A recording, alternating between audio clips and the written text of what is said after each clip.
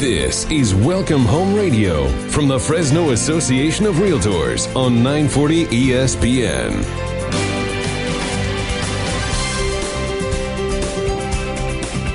Well, good morning and welcome to Welcome Home Radio. This is Don Scordino, your host on our Valley's most informative real estate talk show. This hour is being brought to you by the Fresno Association of Realtors, and the goal that we have is to provide you, our listeners, the real facts, the real stats about our local market. You wouldn't go into a football game without a well-prepared game plan. Well, real estate's no different. We will provide you with the information that will help you make that well-prepared game plan so you'll be a winner in the real estate market. And to help me with that today, we have brought in Ken Neufeld. He is a realtor here in the local area. You've been with London Properties for many, many years. And before that, you're going to be amazed. I remember this. You were with Cal Real. Better Homes and Gardens. Okay. Yes. But that was the whole name, Cal Real Better Homes and Garden. Yeah. And so when did you start in real estate, Ken? I started in 1980 when the market was starting to go downhill and interest rates were going uphill. By uphill, what do we mean? Did they start at like 3 and go up to 4? No, they weren't anywhere near 3. They were probably more like 10 or 11, and they ended up going up to 18 or 21, actually. And we didn't go to banks very often those years. Yeah. In fact, if it wasn't for the resiliency and the creativity of realtors, figuring out how, well, maybe the buyer can assume the seller's existing loan that's at 9% and do an owner carry. At 12%. Yeah, and then blend them out and it comes out to an 11, which is better than the 13 that they could get. We wouldn't have made any sales.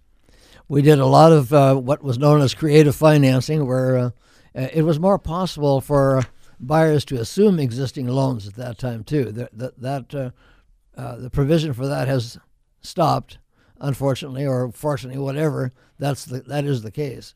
Yeah.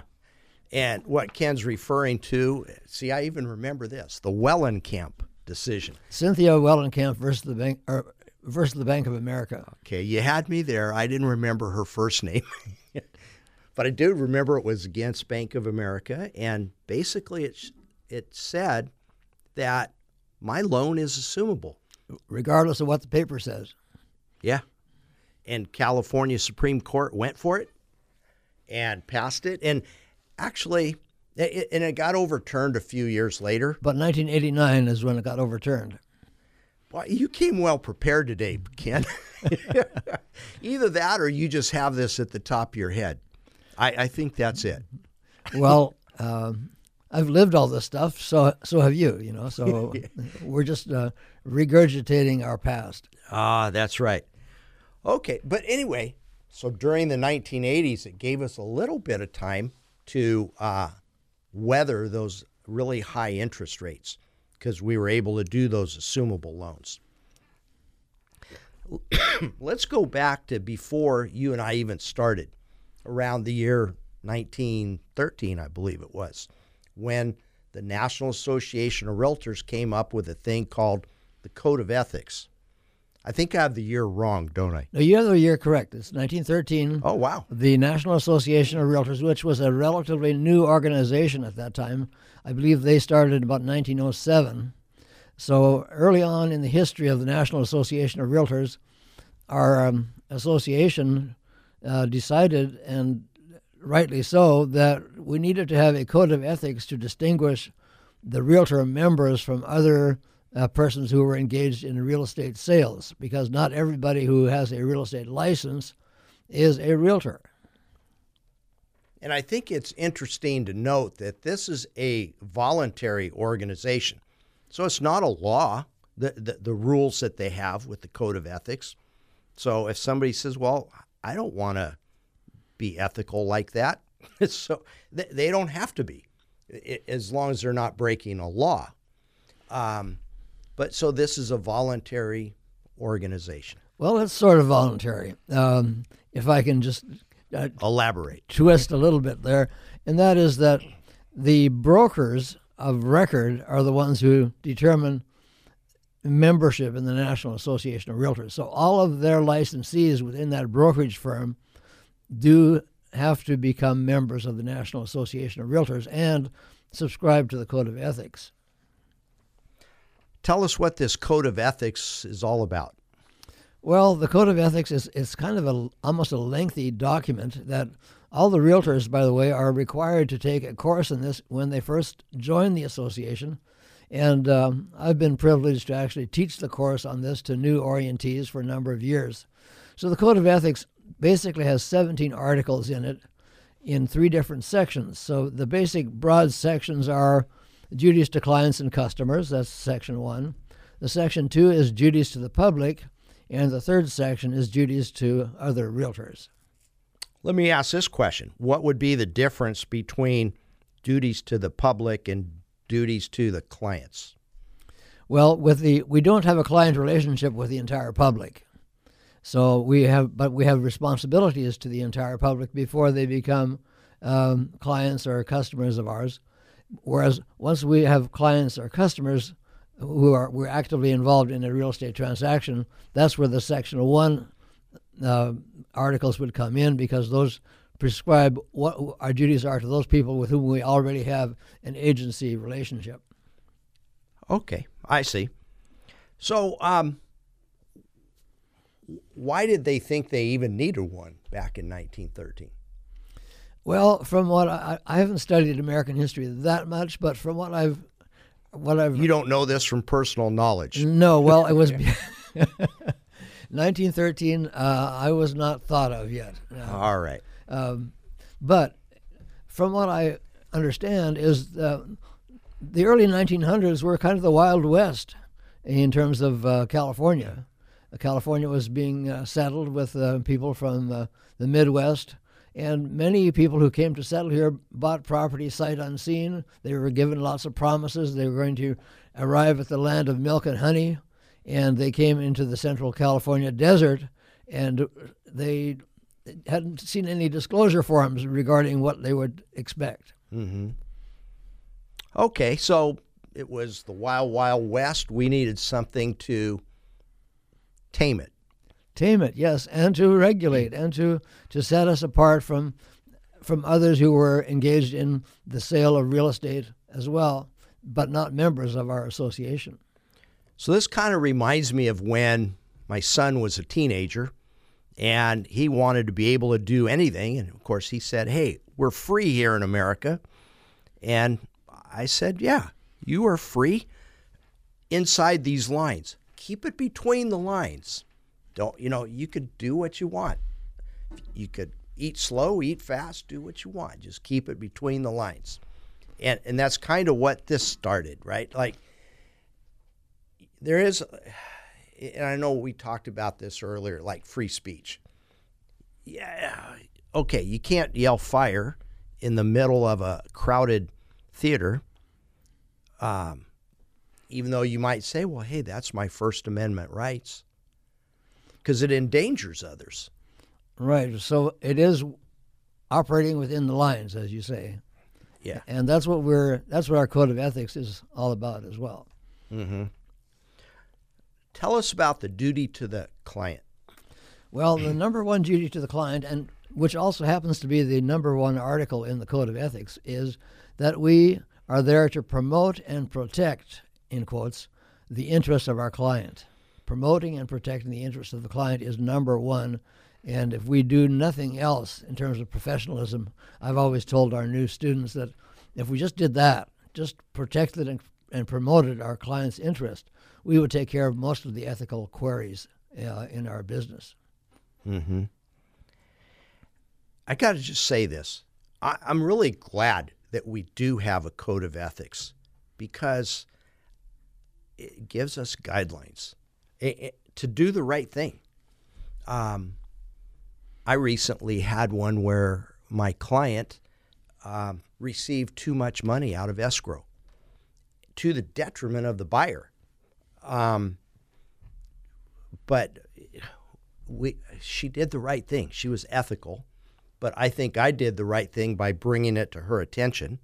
And she said, let's give the money back to the buyer.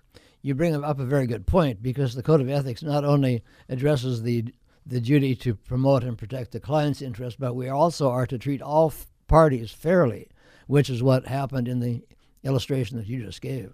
Mm-hmm. Yeah. And I'm just really glad my client went along with that, because she was not bound by the Code of Ethics. Well, she was an honorable client, obviously. Yes, she was. All right. So give us an example of having a duty to your client in protecting them. Well, an example that I use, and you've maybe heard me use this one, is... I've heard you once or twice over the years, Ken. As a realtor taking a listing for a seller, we're committing to get a certain list price for the client. So we list the property, say, for $300,000. We run into cases very often where somebody else or a buyer might say to us, well, what will the seller really take? Well, we've signed on the dotted line that we're to obtain a buyer, and the list price is $300,000. So what I've told the people in my class is if they ask you what will the seller really take on a $300,000 listing, the answer is they'll take $300,000, because that's what they listed it for. Yeah. I have a really good story that I learned a long time ago. One of my very first listings ever was a $12,500 mobile home. And I remember the seller, big, tall, gruff guy, and I was just this young kid realtor. And he looks down at me and he goes, I ain't budging off that price. Don't even bring me an offer that's less than $12,500. I said, okay, I won't. Well, sure enough, somebody makes him an offer of $7,000. Well, by law, I have to present all offers. And that's by law, not by Code of Ethics. California. It is California law, and by the way, it is also in the Code of Ethics. We are to present all offers up till the time of closing, which is an interesting concept as well. Go ahead. Yeah. He took the $7,000 offer that I presented to him, and I said, what happened? He goes, what you don't understand is my wife just went in the hospital.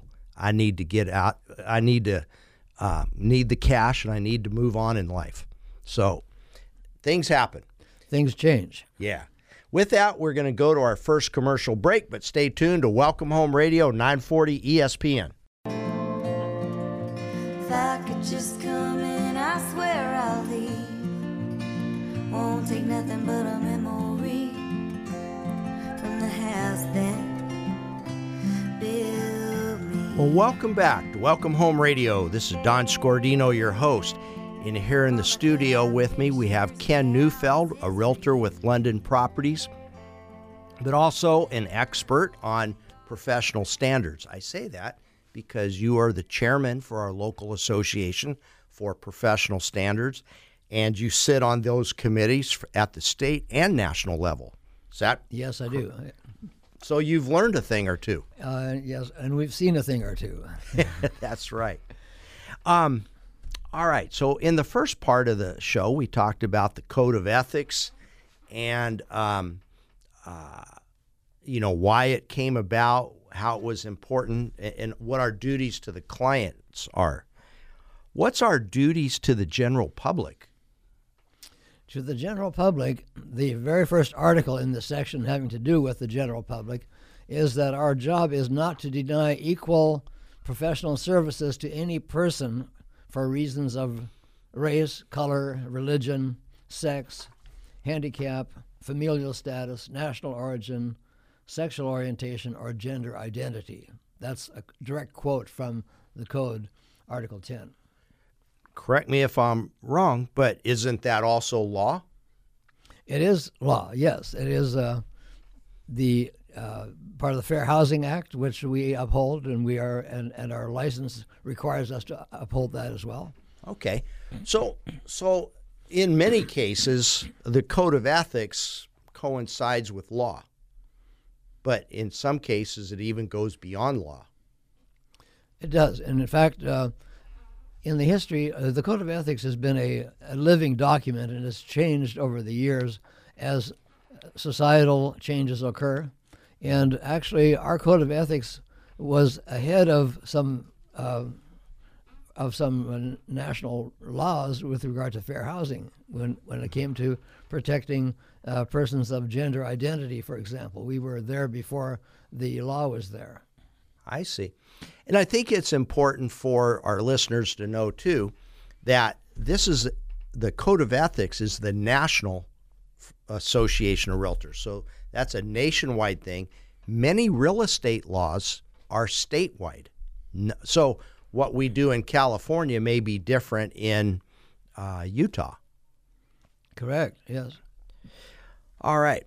So let's get into this part, because there was a recent change just in the last month to Article 10 of the duties to the public. Can you tell us about that one? Yes. Well, this has been a rather tumultuous year, as we were talking about before the show, Don. A lot of things have happened, including the COVID pandemic, and then we've also had some racial unrest. So the whole area of race relations has come to the foreground, and the National Association of Realtors has not shied away from dealing with this. Our code has always said that we're going to treat all people equally, regardless of race. But the code up till now has been interpreted that we have this behavior expectation only within the confines of the real estate transaction.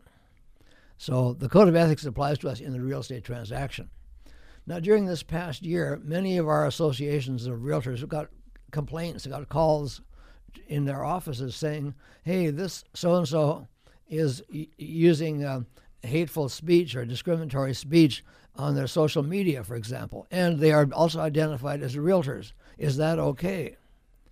And so the National Association of Realtors and the Professional Standards Committee dealt with this question this year, and the long and short of it was that a new article was added to the Code of Ethics, which said realtors must not use harassing speech, hate speech, epithets, or slurs based on race, color, religion, sex, handicap, familial status, national origin, sexual orientation, or gender identity.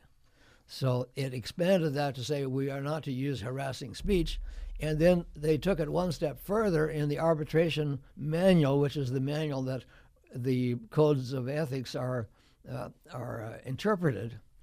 That said that these standards apply not only to the realtor in the real estate transaction, but apply to the realtor in general 24/7. So this was a rather controversial twist, shall we say. Mm-hmm. But the board of directors of the National Association of Realtors, representing about 1.4 million realtors, approved this change, and that was effective immediately. It was this month. It was effective, and so we're going to be teaching that to our new members from here on out. And our society is somewhat new in the world of social media. Once you put it out there, it's in writing, and you can't take it back because somebody may share it and share it and share it, and there it goes. Yeah, so that's all the more reason why we need to be very careful in terms of how we project ourselves and present ourselves on social media, especially that applies really to anybody. But for us as realtors, we need to keep a clean face, as it were, on our social media trail. Okay, and really what the Code of Ethics is trying to do, way back from 1913, is make us a more professional group. So, and with this new policy that came out this past month, it's just trying to make us more professional. Absolutely, Don, because professional behavior does not involve harassing speech and slurs and epithets and saying nasty things about people. That's not at all professional. And by the way, it doesn't help our business either. That's where I was going to go with this. But you're a step ahead of me, Ken.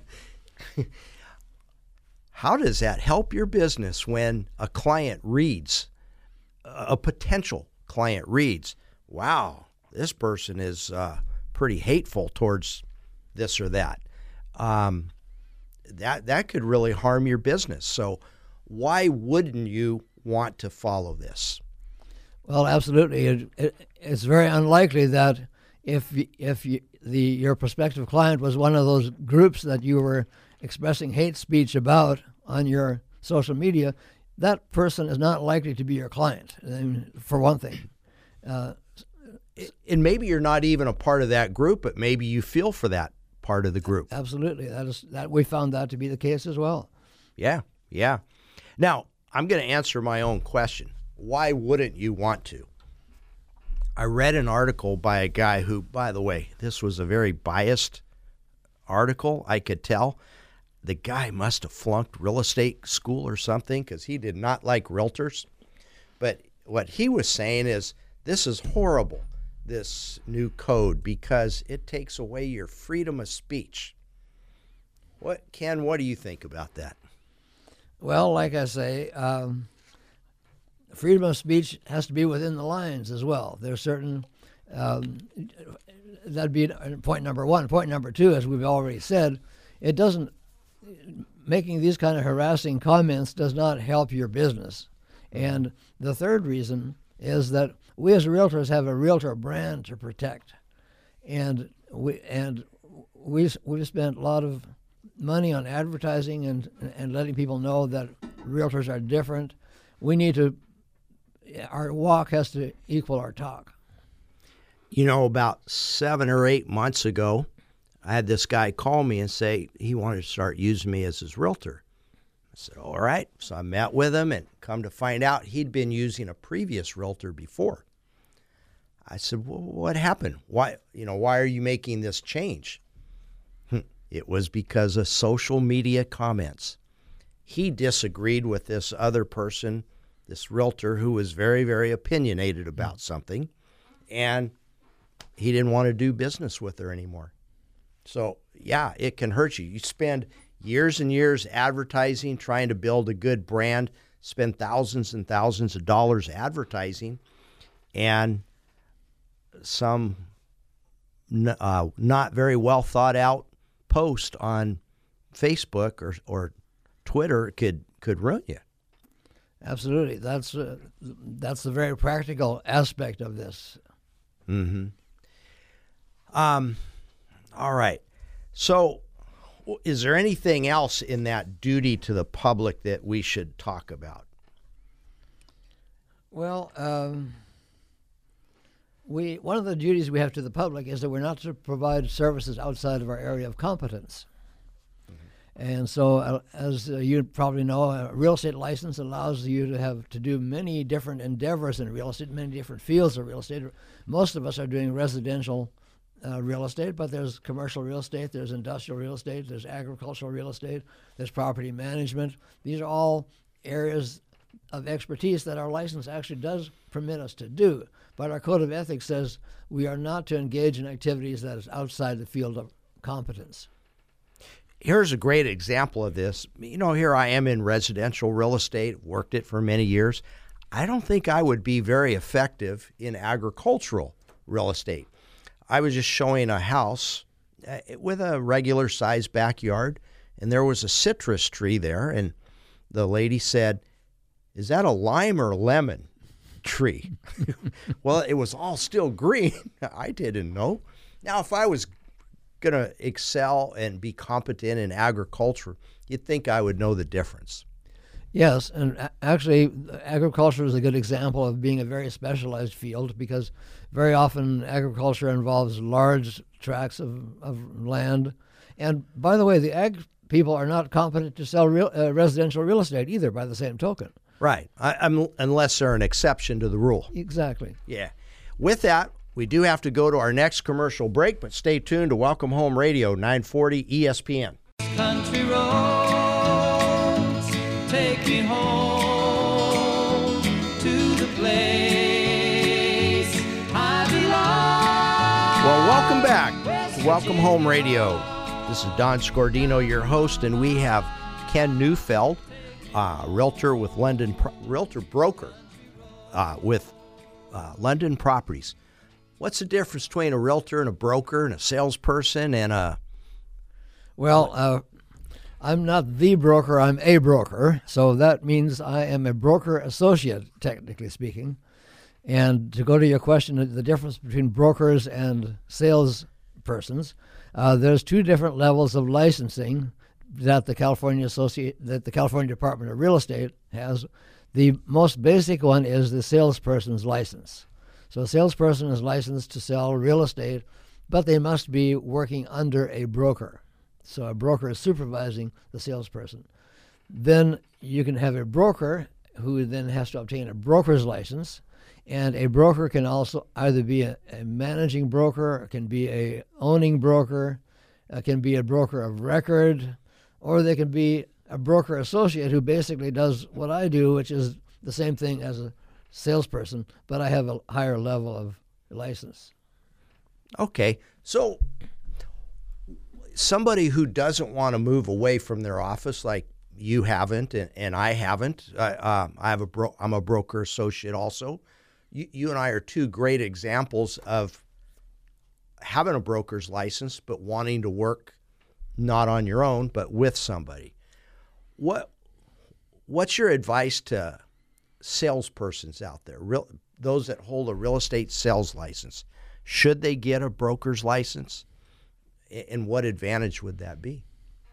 Well, I guess it depends. The main advantage, I think, of getting a broker's license, even as a salesperson, is that you just do have a higher level of credential, and I think it gains you a certain level of respect and authority in the field. Mm-hmm. But it's not necessary, and certainly you and I we've shied away from becoming broker owners or of supervising salespeople, because some of us just don't have the talent or the desire or the patience for that. And so personally, that's never been my aspiration. Some people who have salesperson's license, they want to get a broker's license. They think they're going to be brokers and they're going to be doing this fantastic world of business on their own. Well, I would caution you about that, because Don, you and I have seen the work that our broker of record, our broker owner, puts into running the company, right? Oh, yeah. And if you are going to be the owner of record, you're going to have all that responsibility in addition to selling real estate.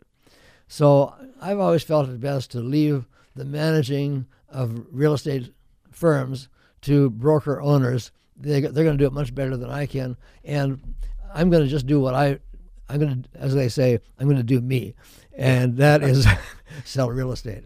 All right.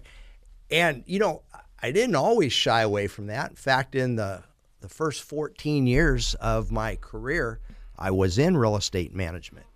And that's why for the next 30, I have shied away from it. I didn't mind the real estate part, but, when we ran out of coffee, and you're the manager, and, the janitor didn't show up last night. Yeah. Nobody can sell a house because we ran out of coffee, or the MLS was down for 30 minutes. It's, oh, gosh, just get me in my car and let me go find some houses to sell, and that's what I liked. Exactly. Besides, there's a difference. As you and I do, we deal with clients. When you're in management, you deal with the other agents in dealing with their clients. So it's a different level of satisfaction there. I still love handing the keys to a first-time buyer, or handing the closing check to a seller. That is really good.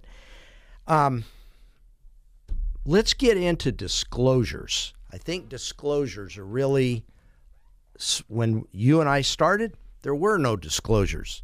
You might have a seller that says, oh yeah, by the way, you might want to tell the buyer that he better have the sewer line cleaned every 3 months. But that was all verbal. So you told the buyer that, and then 6 months later you're in court and the buyer didn't remember that. So along comes all these disclosures. Tell us about those. Well, I was thinking back and you'd mentioned that I had first worked with a company called Cal Real, and I do have to give credit to my original broker, Hank Jansen, and may he rest in peace.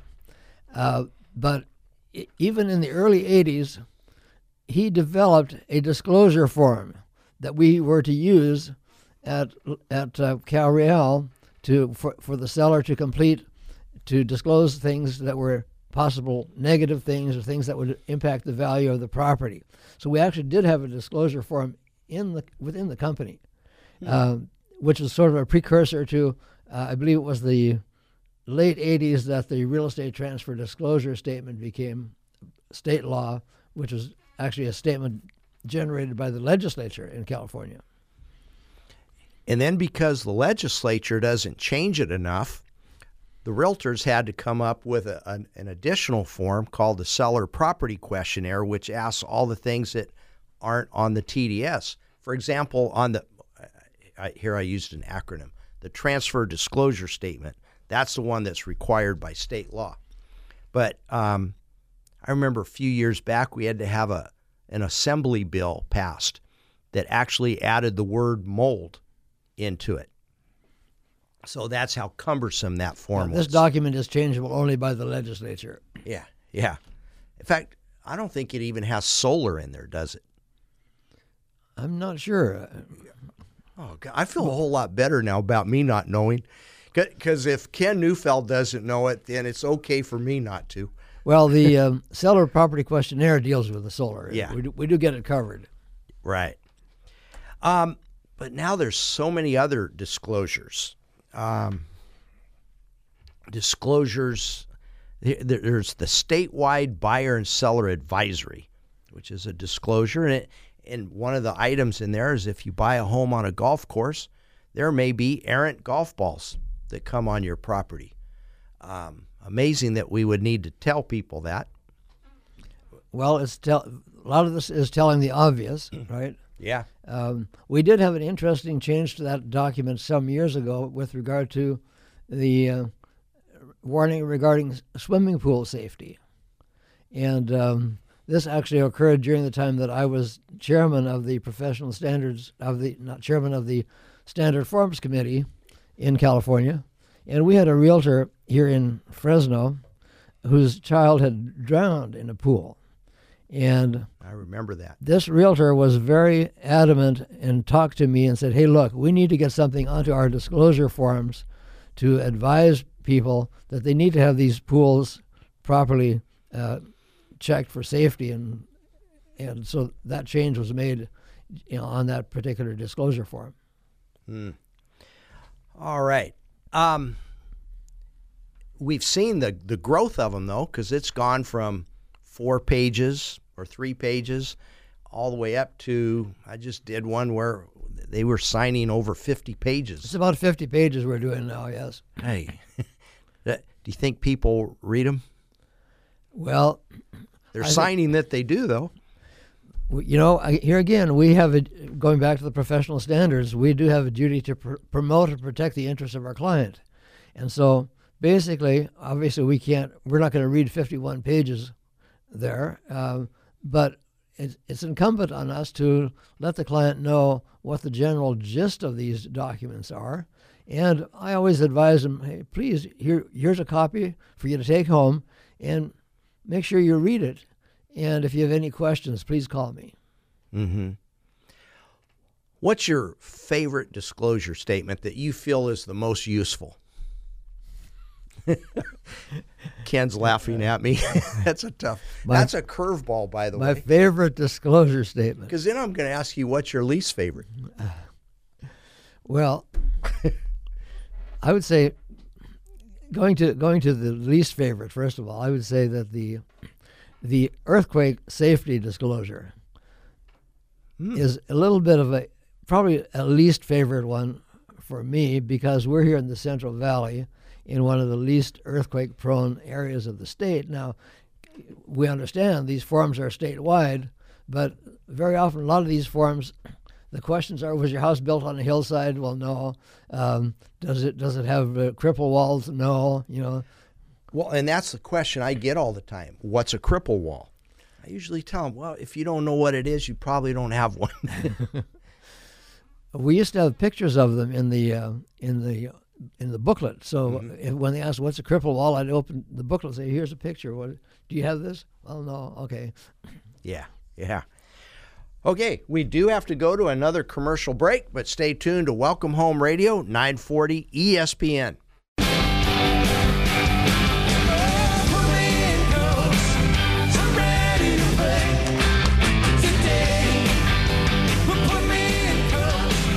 Well, welcome back to Welcome Home Radio. This is Don Scordino, your host, and we have Ken Neufeld, longtime local realtor here in Fresno, Clovis, the Central Valley. And you, Mr. Neufeld, are the perfect person for me to inquire what's going on in the market. Give us a general overview, and then I want to get into some of the details of that. Well, a lot of people have asked me that are not familiar with the market. They say, well, I suppose the market's really dead with this COVID pandemic, which is actually the opposite is true. That maybe not because of the COVID pandemic, but in spite of the COVID pandemic, the market is really pretty hot. For sellers, the sellers are obtaining record high prices, and buyers are competing for properties. And it's very difficult very often for a buyer to find the right property that they can afford and that they're not beat out by 8 other offers. But here's an interesting take. So sellers are getting record high prices while buyers are getting record low cost, meaning the interest rates are at a record low. So the cost of owning has gone way down. Yes, we are at an all-time low for interest rates. I believe some lenders are below 3%, and that is really phenomenal. By the way, if you're a veteran, I'll put a plug in for veterans, by the way, that the VA rate is even lower than the regular FHA and conventional rates. So if you're a veteran, now's a good time to be thinking about getting a refi or a purchase. Yeah. So a veteran can refi too using, I think even if they don't have a VA loan now, they can refinance their home under the VA program. I would think so, as long as they have eligibility left. Mm-hmm. Yeah. I just had a client do that, so I know they can. Now, sellers, though, sometimes put a nix to the VA program. Why would they do that? Well, this is the unfortunate part of I just finished plugging the benefit of the VA program. Unfortunately, the VA program tends to be, at least anecdotally, I don't want to be adversarial or accusatory here, but anecdotally, the seller has to put up with more conditions and a tougher appraisal than a regular loan, and sometimes not, but I've seen it happen. And then also with a VA loan, typically all of the work on the pest control report needs to be done, whether those are recommended items like that are called Section 2 items, or whether they are actual infestation Section 1 items. Everything on the pest report needs to get done. I think there's some exceptions to that, but that's, for the most part, that's the general perception out there. Mm-hmm. What's your take on this? You have sellers that say, oh, well, my house is going to sell in hours. And, because so-and-so down the street just sold theirs, and they want some exorbitant price. Is it really that easy for a seller? Without a realtor? Yeah. With or without? With or without a realtor? Well, let's say with a realtor. A home could sell within hours. I did have a case last week. We had 8 offers. We sold it in 36 hours. And we had the home down the street was listed at $315, the exact same floor plan, and we listed ours at $310, and we're actually selling it for considerably above $310 with multiple offers. All right. How about, does a seller still have to clean up the house, do things? Presentation is everything, I believe. If they want that sale in 36 hours or in 2 hours or in 2 weeks even, the home needs to be presented as well as it's going to be presented on day one. Because buyers don't always have the ability to see the potential. And if they do see the potential, they're going to say, well, achieving that potential is going to cost me money. Therefore, I'm going to have to deduct that from what I can afford to pay for this house. So for the seller to get the best possible price and in the shortest period of time, they need to prepare the house and have it looking very spick and span, very spiffy. And also some good photographs certainly help. Mm-hmm. Yeah, since so much is done on the internet now. I saw a listing the other day. Nice location, nice floor plan, 4-bedroom, 2-bath. It'd been on the market 125 days. Okay, so if things are selling so fast, what are some of the mistakes people can make that would make it go 125 days? Well, it may have been overpriced initially to start with, and maybe still be overpriced. Even in a not as good a market as we have right now, we used to say if it hasn't sold in 30 days, it's by definition it's overpriced. And probably in today's market, if it hasn't sold in 2 weeks, it's overpriced. Mm-hmm. Okay, so pricing is big. So then they drop the price, and they gradually taper down on the price, but they're trailing the market. And so that makes it stay on the market longer. And, of course, buyers, I always say I've been to the buyer's school. The buyer's school, they teach them to ask questions like, how long has it been on the market? So the longer it's been on the market, the more depreciating the value of the property in the buyer's mind. You know, I'd sure like to get an internship to teach at that buyer's school because there's a few things. Days on the market doesn't necessarily mean it's overvalued, because what if the price reduction was yesterday? Exactly. The other one is price per square foot. That one. You hit a hot button for me there. Okay, you take it away, because that's a hot button for me too. Well, you know, we kind of do this to ourselves even, and because property gets appraised by a price per square foot, but it depends on what's in those square feet, right? Mm-hmm. And so you could have some very deluxe square feet that are quite expensive. You could have some very basic square feet that are not worth as much. And so you can't just compare price per square foot of one house to price per square foot of the other and think you're comparing apples to apples. The other thing that people do in this price per square foot comparison is that they are comparing, say, the price per square foot in a 1,200 square foot home with the price per square foot in a 1,600 square foot home. Those last 400 square feet are not as valuable as the first 1,200 square feet. Both those houses have a 6,000 square foot lot. They both have a kitchen. They both have 2 bathrooms. They both have a 2-car garage. The only thing the 1,600 square foot has more is a little more stucco, a little more 2x4s, a little bit more composition roof, maybe a few extra outlets, but that's about it. All right. The other thing that price per square foot doesn't take into account is the swimming pool, the big yard, the location, new roof versus old roof, dual pane windows versus single pane windows. That stuff doesn't factor in there. Right. It's a much more subjective. We need to be much more subjective in how we determine valuation and try to see things as realtors. When we assist sellers in pricing, we need to try to see things through the buyer's eyes to anticipate what a willing buyer is likely to do when they see this property.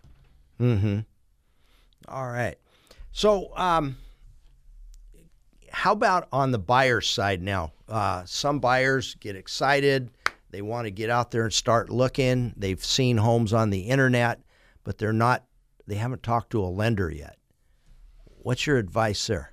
Well, very obviously, the very first thing they need to do is they need to be in touch with the lender. Now, they can certainly, we love it if they're in touch with us first to help them in their home search, but the very first thing we're going to tell them to do is let's get together with a lender. We may have several lenders that we could recommend, for example, but we need to get them pre-qualified or pre-approved, whatever language you want to use, because it is expected in this market that your offer is going to be accompanied by a pre-approval letter. And so and there are varying degrees of approval letters. So let me go back to the very, very beginning of this show and point that out. And that is where I said you wouldn't go into a football game without a game plan. Well, if you don't have a pre-approval letter and you're going out looking at homes, you don't have a game plan. And you can't, if you found the right home and you tell the seller, oh, well, here's my offer, but I'm not pre-approved yet, you probably don't have much of a shot. Absolutely, and especially if the seller's looking at 8 or 9 offers, the ones with pre-approval letters, and especially the stronger pre-approval letters, they're the ones who are going to get the top consideration. When you say a stronger pre-approval letter, can you expand on that? Well, some of these pre-approval letters are not really worth the paper they're written on because they're so full of disclaimers. So, and it's okay for there to be some disclaimers because most pre-approval letters will have some disclaimers, say like it's subject to getting a preliminary title report, subject to an appraisal, subject to verification of employment, etc. The obvious things. The obvious things. But then there's some other pre-approval letters that say, hey, we've checked your credit report, we've got your application, and we've checked your ability to pay the down payment. If that's all in there, that is a stronger pre-approval letter than one that, hey, these people have been to my office and we think they can make them a loan. Sure, because you could technically get approved over the phone just by a conversation, and you tell the loan officer, yeah, I make $5,000 a month. Well, if they haven't verified it, that's not as strong of a pre-approval as if they have actually seen the pay stubs and the W-2s. So that is really important. Ken, as we wrap up the show, what is your best real estate advice? Best real estate advice, I would say, especially in this market, you do need to work with a real estate professional. You need to work with a realtor. It used to be a seller could just find a buyer and go into escrow, and it's a done deal. Real estate is much more complex, much more intricate, more subtleties involved, and a good real estate professional, a good realtor is the one to guide you through that with your game plan. Yeah, I like that, with your game plan. And I do want to remind everybody, you have a few hours left to go to and donate blood at any of the Central California blood centers for the Gerard Lozano Memorial Blood Drive. We would really appreciate it if you could do that. Go to FresnoRealtors.com, click on the Gerard Lozano Blood Drive button, and pick your time and place. There are several locations. Thank you very much, Ken Neufeld. Thank you to our listeners, and we'll be back again next week. Thank you.